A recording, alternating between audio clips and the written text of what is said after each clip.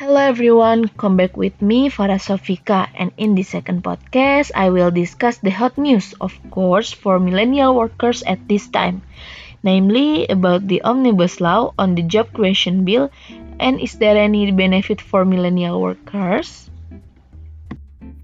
First, the Omnibus law on the job creation bill, which was passed by the House of Representatives into the job creation law on Monday, October 5th.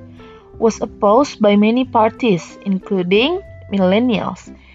Unmitigated millennials feel cheated by the current of decision of the DPR and the Indonesian government.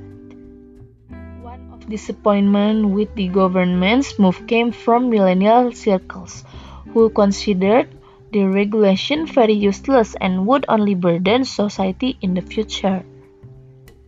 If the Omnibus law is passed, the impact of workers will be enormous.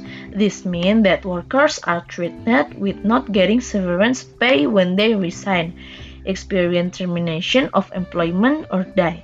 Then, this bill facilitates the entry of foreign workers, and also maximum limit of 3 years for contract employees is removed. Later, the hours of overtime work and long leave were eliminated. So guys, that's my opinion on the job creation bill, which in my opinion is detrimental to millennial workers. So, this is my second podcast, and see you on my next podcast. Wassalamualaikum warahmatullahi wabarakatuh.